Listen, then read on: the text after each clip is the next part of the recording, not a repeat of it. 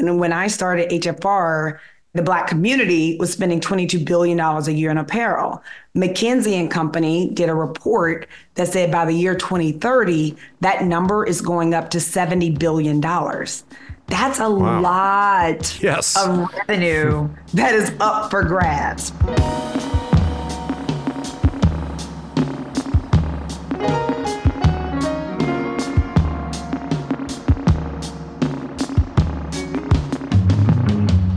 Hey everybody, welcome to another episode of the Nordy Pod. I'm Pete Nordstrom, president of Nordstrom, and your host for this podcast. Join me as I take you on an honest, authentic journey through our company and introduce you to many of the fascinating people in my life, one episode at a time.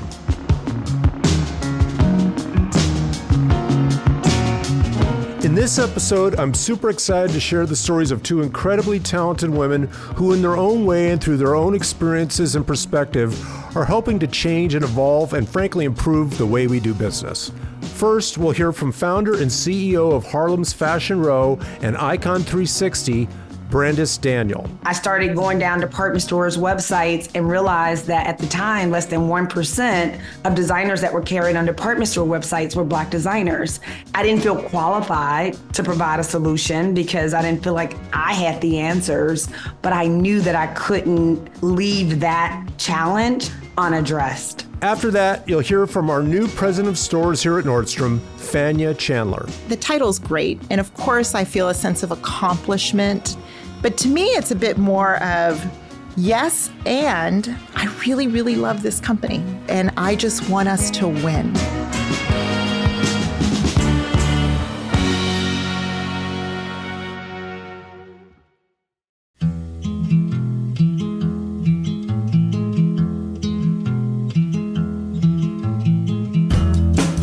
Okay, so a little background. So we know each other a little bit.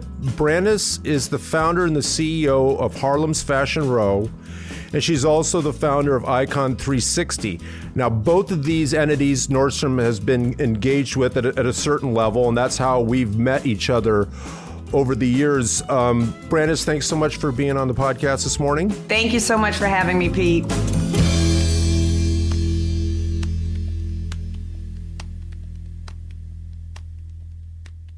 So, Brandice, I think probably the best thing we can do is give you an opportunity to talk a little bit about your background. And I know you started the Harlem's Fashion Row thing in, I think it was in 2007. So I'm pretty curious about all the things that brought you up to that moment where you started something and your motivation to start that. Yeah, sure. Absolutely. So I'm from Memphis, Tennessee, from the South, worked at Catherine's, which is a plus size women's store owned by Charming Shops. Okay. And I worked there as first I worked in allocations, and then I moved into buying. And the people that we were buying from, all of our vendors, were actually based in New York City. One of those vendors was International Intimates, and they offered me a job. I wanted to move to New York anyway, and they offered me a job. They had just broken a really big account with a new retailer. And so I decided to move to New York, and then I worked in production, which is a very, very different side of the fashion business than like a buying office. Production is so unglamorous, but that gave me a lot of experience. I got a chance to travel a lot. I managed all of our business out of Indonesia, Sri Lanka, and China. And that gave me a lot of great experience. I had never traveled out of the country before until that job. Wow. So my first time traveling out of the country was my boss saying, hey, we've got a production issue. I need you to go to the factory. And I'm guessing at that point, you've never been to a factory, didn't know anything about sourcing and production really at that point? Never been to a factory, didn't really understand how it worked. All I knew was like these numbers on the spreadsheet, but actually going there and physically negotiating with the factory owner to produce our product by a certain time at a certain cost, it was a totally different ballgame. So I was there for almost 2 weeks by myself. Wow, by yourself. They didn't even send someone with you. Oh, this company was hardcore. So yes, for the first time going out the country, I go to Indonesia, I'm by myself, and I have to negotiate our deliveries with this factory. and I could not leave the country until the deliveries were going to be sent on time. I know more than I want to know about how to run a factory and production. It was a boot camp on apparel production for me. Okay, so you came back, and how long did you do this job before you moved on to something else? So I did this job for 5 years. While I was there, 3 of those years, I was also doing Harlem's Fashion Row because I had gone to a fashion show in Brooklyn. And at the time, I was living in Harlem. And friends and I we were doing this thing where we were really building community in Harlem. So we were doing house parties at our brownstone where 200 or 300 people would show up, young professionals. I was hosting Harlem brunches at different restaurants. And there was like all of this creativity that was happening in Harlem. There were all these new businesses that were popping up. And it was such an exciting time to be there. And so my friends and I were saying, like, how do we like really leverage this community and bring this community together? And so when I went to a fashion show in Brooklyn in 2007, I was thinking, you know what? Haven't seen anything like that in Harlem. I think I want to do this. I think I want to do a really great fashion event in Harlem. And so I started planning it. But what happened was as I was planning that first event, I was like writing down all my thoughts and my vision. And as I'm writing down these thoughts and these visions that I'm getting, it's much bigger than Harlem. Matter of fact, I still have that notebook. I look through it every now and again to see like what were my ideas back in 2007. But those ideas kept getting bigger and bigger that I was writing out. I just didn't know what it was going to be. It wasn't until I started working on the second show when I was looking specifically for Black designers, I couldn't really find them. And I started going down department stores' websites and realized that at the time, less than 1% of designers that were carried on department store websites were Black designers. And that for me was like, that was my aha moment. That was the moment where I said, well, how much does this community spend? And in 2007, it was $22 billion a year on apparel. And so when you say this community, you're talking about across the United States? Was that? Yeah, I was just looking at African Americans in the United States. How much did they spend on apparel? Mm-hmm. And it was $22 billion. That was in 2007. You know, I always say, like, I feel like sometimes we're like looking for our purpose and we're trying to figure out what are we supposed to do with our lives. I really feel like that particular problem found me, and I didn't feel qualified to provide a solution because I didn't feel like I had the answers, but I knew that I couldn't leave that challenge unaddressed. I saw this huge disparity that existed in terms of opportunities for designers of color. And honestly, the same thing existed for Latinx designers. And so we work with both Black and Latinx designers. And I wanted to get to the root of the problem. Like I went down a whole rabbit hole in terms of how did we get here? Has it always been like that? I felt like when I started HFR in 2007, we were in this regression where no one was talking about Black designers and how do we support them and how do we give them a platform and how do we get them in more retailers. Nobody wanted to discuss it, Pete. And when I say nobody wanted to discuss it, the industry didn't want to talk about it and Black designers didn't want to talk about it either because they were so afraid of coming out as a designer of color. They thought people wouldn't support them. And so when we started HFR, it was at a very complicated time in this industry. It was probably one of the worst times to start this company. And I always knew it's not that there's a lack of talent, right? There's just a lack of access and opportunity, but I really dug into that too. And that's part of I remember I reached out to Stephen Kolb, the CEO of the CFDA, and I cold emailed him and I said, hey, designers need to hear from you, designers of color. And he came to Harlem to the Schomburg and had a conversation with the audience of almost 200 designers. Those were some of the things I was doing in the beginning to say, how do we bridge the gap? How do we create this communication and a way for designers to actually have access to the mainstream fashion and retail industry?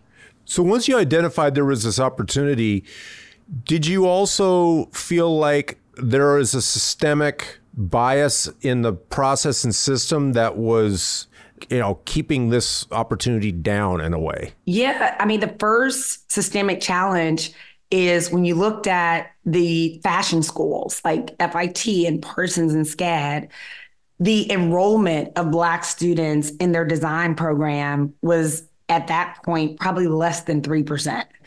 When you think about it, this industry is predicated on relationships. And I always say fashion is like a small town, right?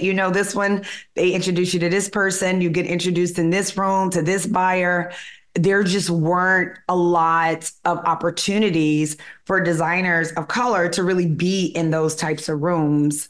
And then, of course, there is the funding piece of it, which it costs money to be able to be carried in a department store. It's not, you have to be prepared to support marketing. You have to be prepared, if you've got chargebacks or if the buyer needs markdown money, all of those things you have to be prepared for. And so a lot of designers just didn't have the infrastructure to really prepare them for that. Yeah, maybe you can speak to that point a little bit because, as you might imagine from where we sit, if you're a confident and ambitious designer out there, they reach out to us and say, we've got a line, we've got a thing we're doing, we want to sell to you. And, typically my response is, well, that sounds great. I mean, we're always open to see what's out there, but are you set up to actually do business with a department store? I mean, to your point, there's money, but there's a whole infrastructure and logistics that have to go with that, right? You want to sell Nordstrom? What if we need to put it in 93 stores and light it up online and do all this stuff? Could you fill an order for, 50,000 units or whatever in a month? And then usually it's like, no, I mean, I need help for that. So tell me about how that works for you. Are you trying to create, a process or some support network so that you can enable these businesses actually to become businesses at scale? Yeah. So one of the things that we're doing now in a very kind of small way, I actually, right before we recorded this podcast, I had a meeting with like 7 designers and we were talking through their business and they were sharing contacts and factory contacts and what's working for them and what's not. So that is a small part of what we do, but a larger part of what we do is collaborations with brands and retailers, because what that does is it allows for the retailer to win and for the designer to win. The designer is given the opportunity to get a fee upfront to design. Then they also have the opportunity to get royalty on the back end of the deal. But then in terms of the production, the retailer handles the production, right? And what happens is the designer just actually gets an opportunity to just design. And then the retailer wins. We just had a collaboration and, they had a 10x return in 2 months. The retailer side, they get a chance to take advantage of this opportunity of all these consumers who want to buy from these designers at an approachable price point. Well, I think that brings us to the point, like, how we know each other, because that's exactly how this is coming together. So it was probably, 2 or 3 years ago where Jennifer Jackson Brown was in charge of MPG here at Nordstrom. And she came to me and she said, I met these folks at Harlem's Fashion Row, and I think there's, a program we should work on with them to have their designers work with our team in the Nordstrom product group. But then, it's easy to say, yeah, let's do it, than actually making that happen. And it took, 2 years for that? It took 2 years, yeah. So can you talk a little bit about that process? I mean, this stuff takes time. First of all, Pete, this is my favorite thing to do. I love this entire process.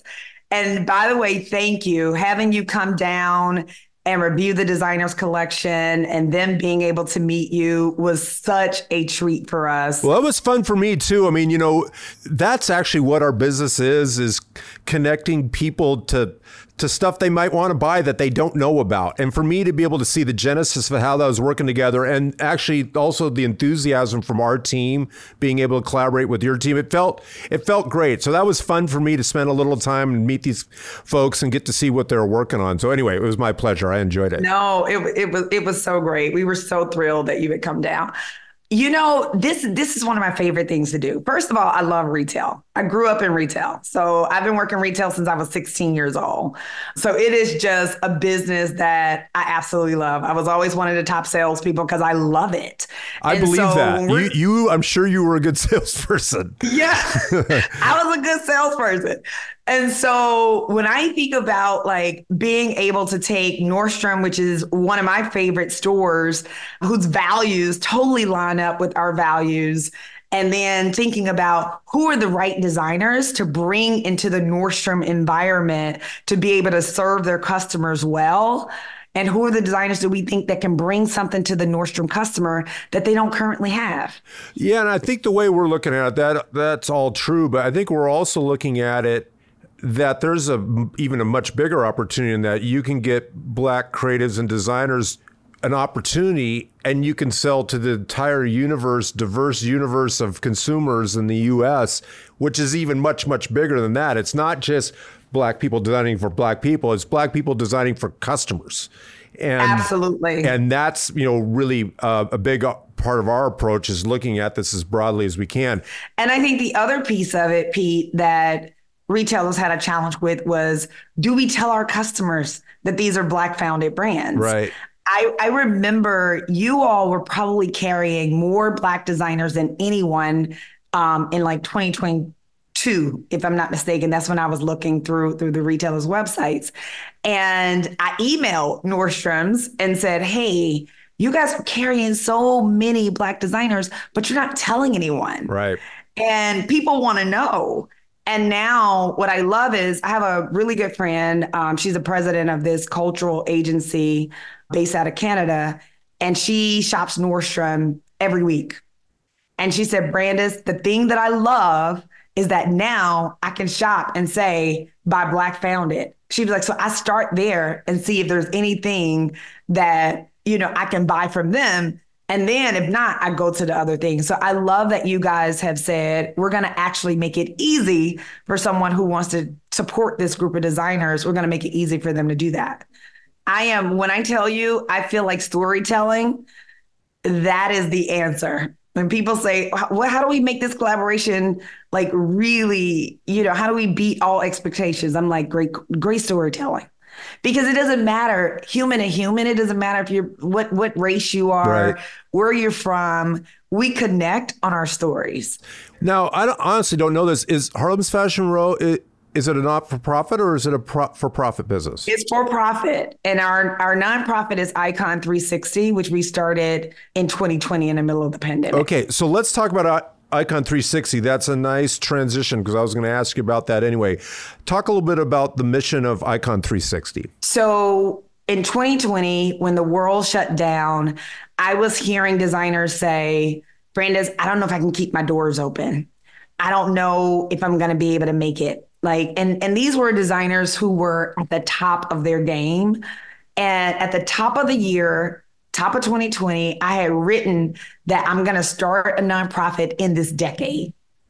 Now, I originally thought that Harlem's Fashion Row was going to be a nonprofit, but I worked with a business coach who said, Brandice, we have enough nonprofits. We need profitable businesses in our community. And once you have a profitable business, then you can start a nonprofit. Good advice. That was my approach, right? Because of him.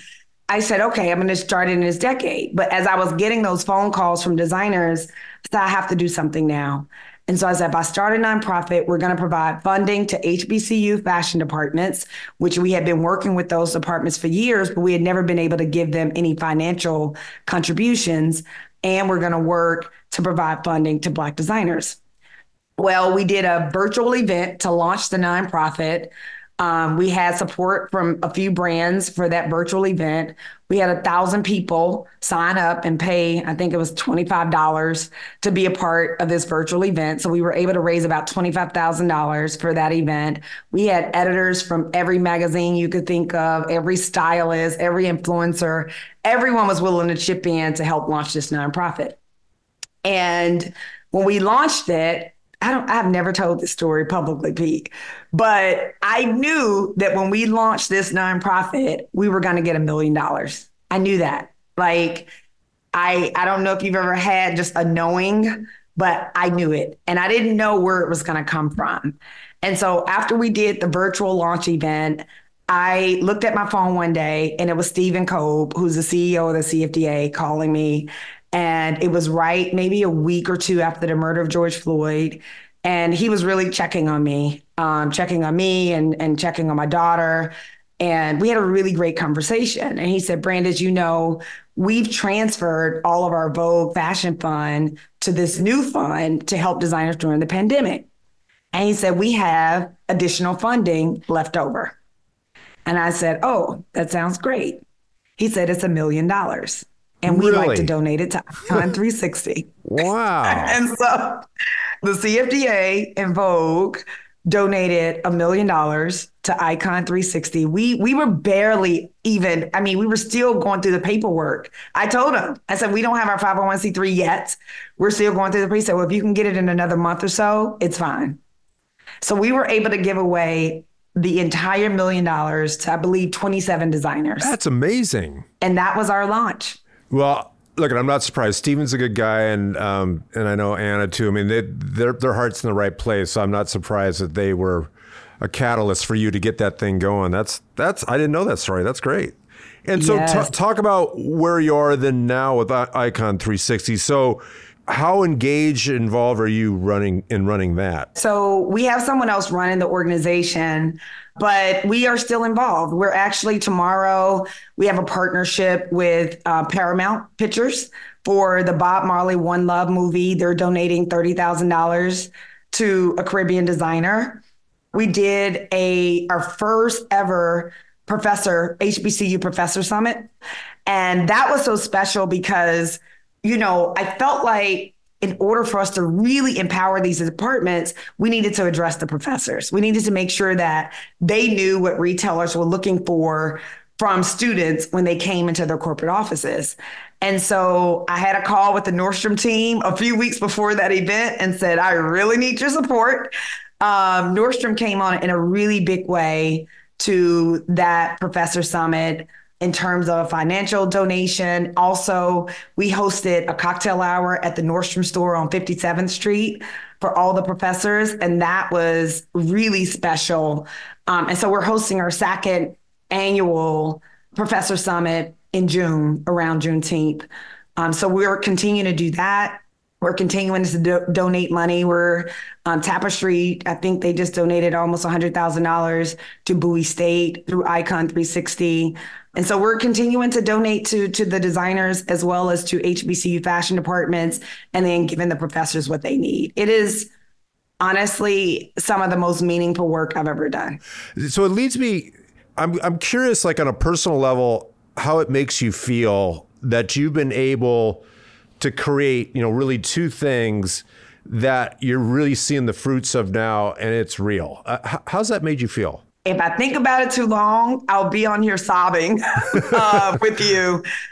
It's overwhelming when I think about it. I always say it's hard for me to take a step back and look at the impact. I feel like I want to do that on a beach somewhere, maybe 10 years from now, once I've brought in my replacement. And yeah, I think it's hard for me to take it in, Pete, because it really is. I am overwhelmed with gratitude in terms of the support that we've gotten from retailers and from this industry. From Anna Wintour putting me in her editor's letter and letting the world know about Icon 360, to having, a collaboration with Nordstrom, which is a company I wrote my senior paper on in college. Is that right? Yeah, I did. You should send it to me. I'd like to read it. Is it good? I don't know where it is, Pete. I wish I had kept it though. But I wrote a whole paper on Nordstrom and your shoe department and your philosophy. And to be sitting here right now on this podcast with you and to be partnering with you, I am living a dream beyond what I had for myself. You're making my day here. I'm loving the inspiration of all this. And so I guess it'd be true that you have a sense of optimism about the future, but talk a little bit about where you see this all going. Do you feel like ultimately there's enough momentum here to create the change that's needed. It is. There is absolutely. I am naturally optimistic, but I feel so great about the future. When I think about what's next, we are actually going to consumers. So we've spent we'll be 17 this year, and we've spent really the last 17 years focused on the designer and the industry and building great retail relationships. Our next 5 years is really focused on going to where the consumer is. So you'll see us doing more, hopefully, even with our collaboration with Nordstrom, doing more in-store, unique experiences for consumers to bring them into the stores. We're going to be building deeper and more meaningful relationships with consumers of all races and all backgrounds who want to shop these designers. And our way of doing that is going to be experiences. That's what we're known for, is our New York Fashion Week event. So we'll be bringing those types of experiences to local markets like Atlanta and Houston and Chicago and Dallas. And so I am incredibly excited about this next phase of HFR, where we really make consumers our focus. That all sounds great. Hey, look, it's been really nice to talk to you, Brandice. And like I said, we didn't know each other particularly well. We've bumped into each other a few times. And I feel like I kind of know you, though, Pete. I know. And I'm glad we have this relationship. And I think there's a great opportunity for us to partner on all kinds of things in the future. And I love your perspective and motivation around things that connect people on an emotional level around discovery of what's out there. And to the extent you guys can be helpful to us on that, I think it's great. So anyway, so thanks so much for being on the podcast. And I want to congratulate you for doing what you do. I mean, you've created something out of nothing, and you've certainly made an impact. Oh, well, thank you. Thank you so much. And thank you for the work that you do, Pete. Like, Nordstrom really is leading the charge in so many areas with this work and with social justice work. And you guys, I don't know, you just do it with so much class. So thank you.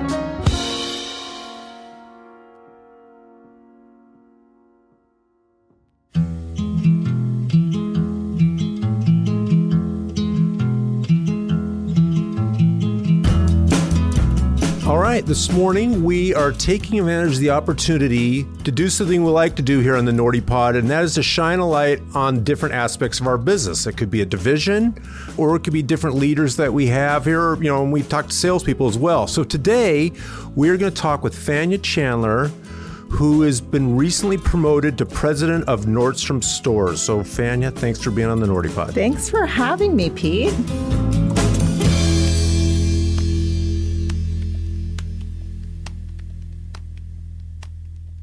So now Fania and I know each other pretty well. You've been with Nordstrom for how long now? 32 years. And I feel like I knew you early on. I met you when you were a department manager, probably on the East Coast. Maybe a department manager. My first clear memory of working with you, I was a buyer. I was a women's active buyer. Okay.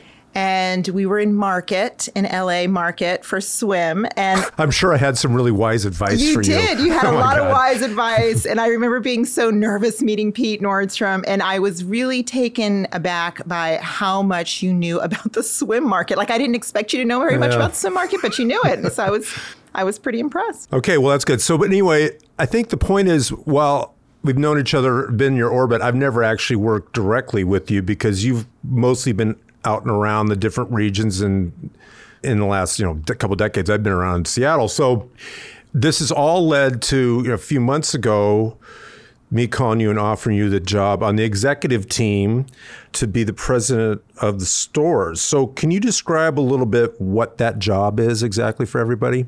So I had the responsibility of supporting our stores, the service that we deliver, obviously the bottom line profitability of our store business. But really, most importantly for me, it's the service and experience that we provide our customers and how we show up every day for our customer. Let's put this into context. So we have 93 Correct. Nordstrom stores. That is we correct. have, what, 4 locals, 6 locals? Yeah, 6 locals. Okay. I need to verify so that. how many employees are we talking about here that you ultimately are supporting? About 45,000. Okay, that's more than half. That's about 2/3 of our employee base resides within your area of responsibility. Yes, I'm feeling the pressure on my shoulders. Yep, we're going to remind you of the pressure. And if you think about the way that our brand promise comes to life, it's most often through some experience with a person at Nordstrom, or how someone has driven an experience or someone in a physical store. Again, not to say that we don't make those brand impressions online, because we do.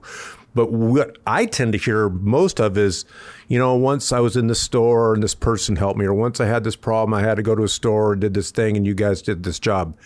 So it is an enormous responsibility, as you know. I call that the secret sauce, right? It's when customers come in, and whether they're, have this intent to buy or they're just coming in to look around, we get that often as well. When they connect with the salesperson, it can become really magical. I always say I love watching a customer when they find the right outfit and they're having fun with their salesperson. Especially, and this is mostly women, they tend to stand differently in the mirror when they have these great pair of shoes on. I always laugh because they kind of stick out their butt a little bit. They have this pose. It's really darling to watch. And that's when I see the magic happen. Like, they feel this sense of confidence that customers feel when they have this great outfit. And they have a salesperson giving them a little bit more of a push and to say, yep, you look great. And then it's even better when they go home and show off that outfit to their significant other or their friends. And we get to hear about that later, how it works. So that is our secret sauce at Nordstrom, is all the wonderful people that we have that connect with customers. So that's good context for the important role they play here. I think what's really going to be interesting for people is to talk a little bit about your journey. And when I think about your ascent in this company and over time what you've earned and the amount of responsibility you have, is a classic example of a meritocracy where, you're just paying attention to who's out there and who's doing a good job, and the promote from within thing happens. So maybe let's rewind the tape all the way back to when, before you started, how Nordstrom was on your radar as a place to even go work in the first place. Yeah. So, I disappointed my dad when I said I wanted to work in the mall for the rest of my life. That wasn't How old were you when you told your dad this? I was probably 13 or 14. I went out, actually my first job, I was 15 and like a couple days from 16 years old. And where was that? Where were you working? I was working at White Flint Plaza in Maryland, and I worked at a store called Ups and Downs, and I got the job because I wanted to work in the mall. And honestly, the reason why is because I wanted to have my own phone line in the house. And so the only way I could do that This was pre-cell phone era. This so you is had pre-cell to get your own phone era. I landline. had to get my own. So anyway, what brought me to Nordstrom is a friend. We were opening the Montgomery Mall store. In Maryland. Maryland, that's right, in Maryland. And a friend of mine applied and got the job. And she knew how much I loved retail. And you were how old now at this time? At this point, I was 20 years old. Okay. 20 years old. She called and she goes, you should apply at this store. I said, actually, I don't want to work at a department store. And she goes, no. It's a large specialty retailer. And I'm like, what does that mean? She goes, you're going to love it. It is about service. You have to come. And so I applied. I was one of the last new hires before we opened the store. And I opened the Montgomery store, and the rally before opening was magical to me. Having the opportunity to meet the buyers and meet the executives of the company, and a lot of people with the last name Nordstrom, that was really cool. Did I meet you at that store opening? I met you at that store. Diane Pecor was the store manager. Yeah, and so that was a lot of fun. And so that's where my journey started. From there, I took on department manager roles. I was an assistant buyer. And my first move was to Philadelphia as the buyer manager. Moved into store management, was a store manager for about 10 years on the East Coast, two different stores. I actually had my, what I call my Nordstrom midlife crisis. I was the Pentagon City store manager. I took a 6-month leave of absence. You did? I did. My daughter was diagnosed with cancer at the age of 3. And so I took a 6-month leave of absence to care for her. I came back and I lost empathy. And it is impossible to be a successful store manager when you don't have empathy. And at that moment in my life, I just lost it. I could not give any more after that. So I went to my regional manager's office and I said, I can't do this job anymore. And it was the hardest words that ever came out of my mouth. And she said, okay, I want you to be the stylist director. And I said, don't give me a stupid job. And she goes, no, this is a great job. You should do this. It's all about building the stylist program. There's something there about are these salespeople, these amazing stylists that build incredible connections to customers, and the repeat business they have with these customers. We need more of that in the company. And so we want you to do this job. So I took the job. I did that for about 7-8 months. And then Eric called me and asked if I would move to Seattle and be the national stylist director. So I did that, and I spent about 5 years. And in that time, it felt a little interesting because every 6 months I'd go into Eric's office and he'd say, hey, I want to add a little bit more to your plate. I want you to run weddings. I want you to start, That's right. all we were of in the these weddings different business things. there for a while. There You were all of running these that. different things, and which was great. Jamie actually took on stores and asked me to move to Texas to be the regional manager for the Southwest. And All right, so there's a theme there. So is Yeah. every time in your life you've received a call from a Nordstrom, does it mean you have to move? Is that what that's meant? I never thought of it that I way, think but that's that true. is a bit of a theme because I did that, and then I received a call from Eric and asked if I'd go to Chicago to be the president of Trunk Club. And so when I called you, Yeah, it was you were like- an unexpected call. I don't get a text from Pete Nordstrom very often, and so I get this text, and I'm like, what the heck? And so. And then, yes, in September, you called me. Actually, the announcement was on my birthday. And Do you I'm here remember now. what you told me when I offered you the job? I don't exactly. I do. Okay. You Ready. said I've been waiting for this call for 30 years, I think, or something like that. Yeah. I mean, it is interesting how time flies, but it was a really incredible moment, that phone call. Because you never are quite sure that that's going to happen. And everyone works hard for whatever that thing is, but you're not sure that's going to happen. And so now that it did, it's a bit surreal, even to this day. And maybe it shouldn't be, but it is to me. I still walk in and my heart beats a little bit when I hit the 6th floor button. It's amazing. So talk a little bit about, again, when you got that call to have this job here, like what went through your head and really how did it make you feel after 30 years of slugging it out and doing a bunch of jobs that may not have been super glamorous and whatever we kind of asked you to do along the way? Well, I think the first thing I said was, oh shit, I hope I can say a bad word on here, but that's the first okay. thing You I can say it. said was, oh my, okay. I don't think you said that to me. You were No, like, I didn't. What That was took you so definitely long was basically what you told me. in my internal thoughts there. I was like, okay, what did I get myself into?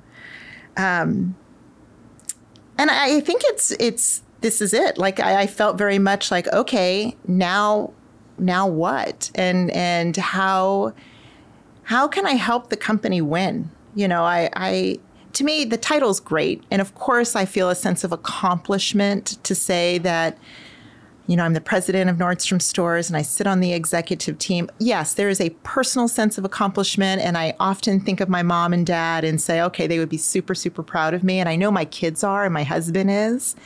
But to me, it's a bit more of, yes, and I really, really love this company. I really, really do. And I just want us to win. And so whatever I can do to help us do that is what I hope my legacy is. So you obviously had a sense of ambition throughout your time and you took on new responsibilities and you did well at them. And then you get this call. Talk a little bit about kind of your background, your upbringing and your schooling and all that stuff and how that puts you in a position where here you are now with this really big job at a big company. I come from a very humble background. I would say we were middle class. I think at the moment, I don't know if I felt like we were a middle class family. We were living paycheck to paycheck, and my dad was a dreamer, so most of those paychecks didn't last very long. My mom had an incredible work ethic. She would work 16, 17, 18-hour days to make ends meet. I do believe a lot of my work ethic comes from her. And so, college was not something that was going to be in our cards for our family. I mean, I didn't have the wherewithal to think about scholarships and how might I be able to find a way to pay for college. It was more about how might I find a way to live to pay. And so coming to Nordstrom right out of school, again, I was 20 years old. And so I had other odd jobs in the mall before coming here to Nordstrom. And I was able to be successful. I was a pretty good salesperson. And so the idea of the more you sell, the more you earn, I liked that idea. I was able to get into department management. And what I fell in love with Nordstrom was I was able to grow with the company, get promoted, make a living without necessarily a college degree, based on what I was able to deliver and the outcome of my performance. And was that on your mind in those early days? It was, because I knew I made a choice that was probably not a smart choice to not go to school. At the moment, I didn't see it to be possible. So therefore, it was working. And again, thinking about my mom and how hard she worked, and she did well, I thought I could maybe do something. And I felt like I found a company that valued my commitment to finding ways to win. And so therefore, I feel like I married Nordstrom at that moment, because that was going to be the right choice for me. And I have a story that I have to tell you. My dad actually went to the store. I was a department manager, and my dad went to our Towson store where I was a department manager. And my dad had polio, so he walked with a limp. And I can see this man from afar walking with a limp, and I'm like, what the heck? Why is my dad here? And he wanted to speak to the store manager. And I was like so embarrassed. I'm like, oh my gosh, this is the most embarrassing thing that's ever going to happen to me. And my dad sat down with the store manager, and she's like, it's going to be okay. And they go to her office. I'm so mortified. And so it felt like forever. It probably was only 20 minutes. It felt like 6 hours. He comes out and has this big smile. My dad had a big, big smile. So he leaves, and I run over to the store manager to apologize. And she's like, no, he just wants to make sure that you're able to take care of yourself. He doesn't want you to depend on any man. He wants to make sure that this is a career that you can be successful. And so I often think about that, and I kind of close my eyes. My dad has long passed, but I think, you know what? I'm successful. I've done a good job. You're darn right. So as you were going along, applying or for these different jobs, interested in these jobs, did anyone ever ask you about your diploma or your grade point average or something? No, you're actually the first. You asked me this question. Did I? You did. Only a couple of weeks ago. Maybe we were on a plane. You'd already made it all the way. It didn't matter and I said to you, I said, Pete, you're the first person that ever has asked if I have a college degree. The first person. So it took 30 years. So not bad. Yeah, but we talk about that a lot, which again, I'm proud of, because I think it reflects our culture that's really about a meritocracy. Now, I think we all would agree that whatever experiences you can bring to the job, it could be school, it could be other work, it's all good. Yep. I'm curious, did that ever make you feel insecure at all about 100%? Okay, well, let's talk about that.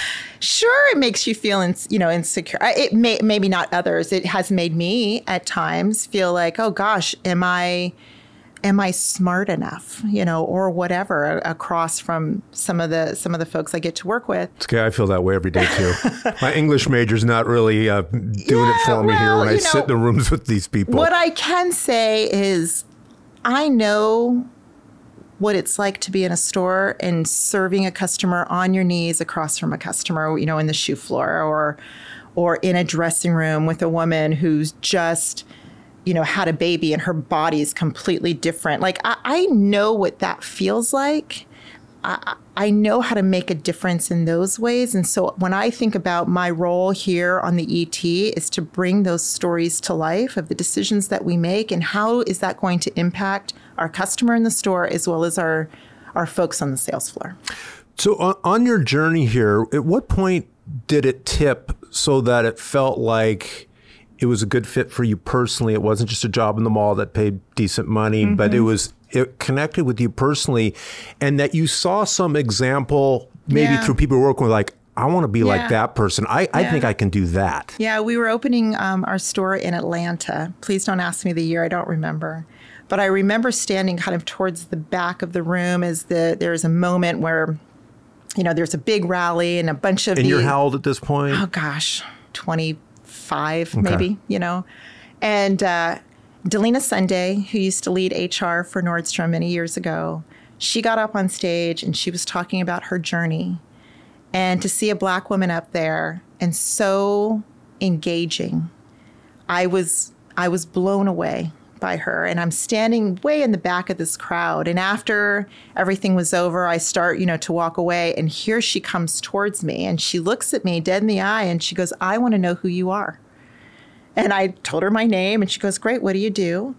And she, without her knowing it, there was such a connection that I had to her. And I thought, I want to be her. one day.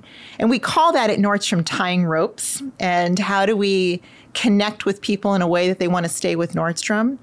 And she did that for me in that split second. And she probably would never even remember this interaction. Yeah, I'm sure it wasn't any kind of formal or calculated decision. It was in the moment. For whatever reason, she walked up to me and she said, I want to get to know you. Tell me about who you are and what you do, and tell me about your journey at Nordstrom. And she cared.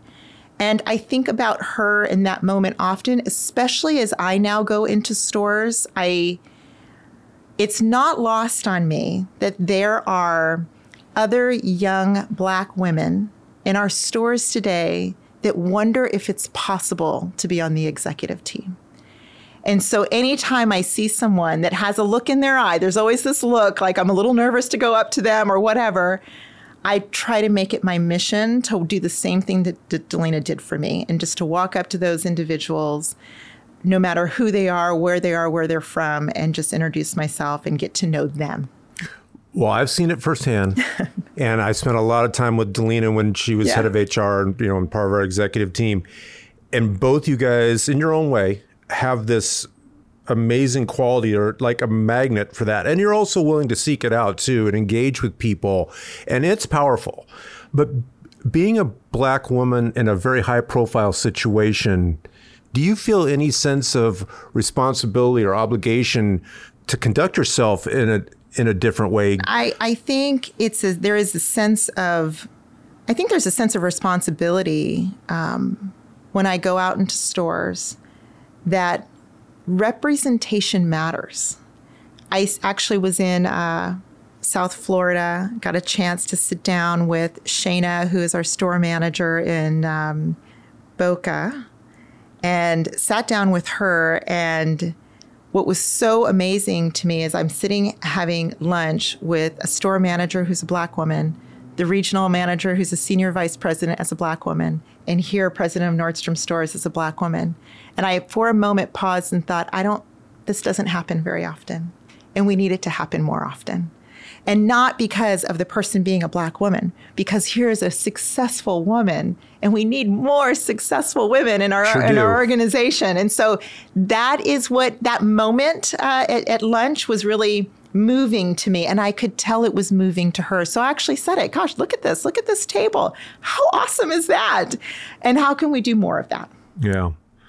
All right. Well, Fanny, you were nice to talk to me today. I know it probably wasn't high on your list of something you wanted to do, but you were nice when I asked you to do it. And I think it's interesting for people just to learn more about the individuals and the motivations and, and how they're connected to Nordstrom and our mission in a way that goes way beyond a transactional thing like just a job, but it's something more than that. And I would tell you, knowing you as I have for a while, you're a great representation of everything our company's about in terms of the meritocracy part of it, and working hard and being promoted from within, having results and all that stuff.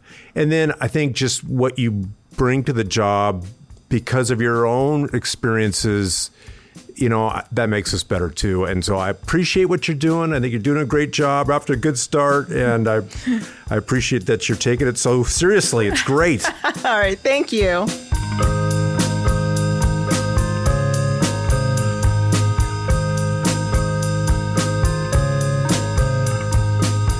Well, that's the show. We're really glad you're with us on this journey, and we hope you keep listening. The easiest way to do that is to subscribe to the Nordy Pod wherever you get your podcasts. And while you're there, please take a minute to give us a like, a share, and a review so other people can find this thing too. For more information about the show, head to Nordstrom.com/NordyPodcast or follow us on our Instagram page @TheNordyPod to stay up to date on new episodes, announcements, and more.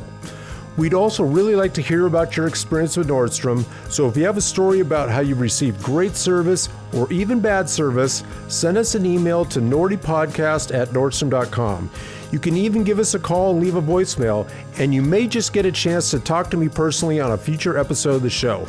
That number is 206-594-0526. So don't be shy, drop us a line and be part of the Nordy Pod. And make sure to tune in next time when I sit down with the new athletic director at the University of Washington, Troy Dannon. part of the problem. We have scoreboards that define success for a lot of people. Gravestones are actually where our success is going to be. I tell our coaches that what you do will be appreciated after you die by the kids that you coached. And they understand that they're in a better place in life because of what you taught them.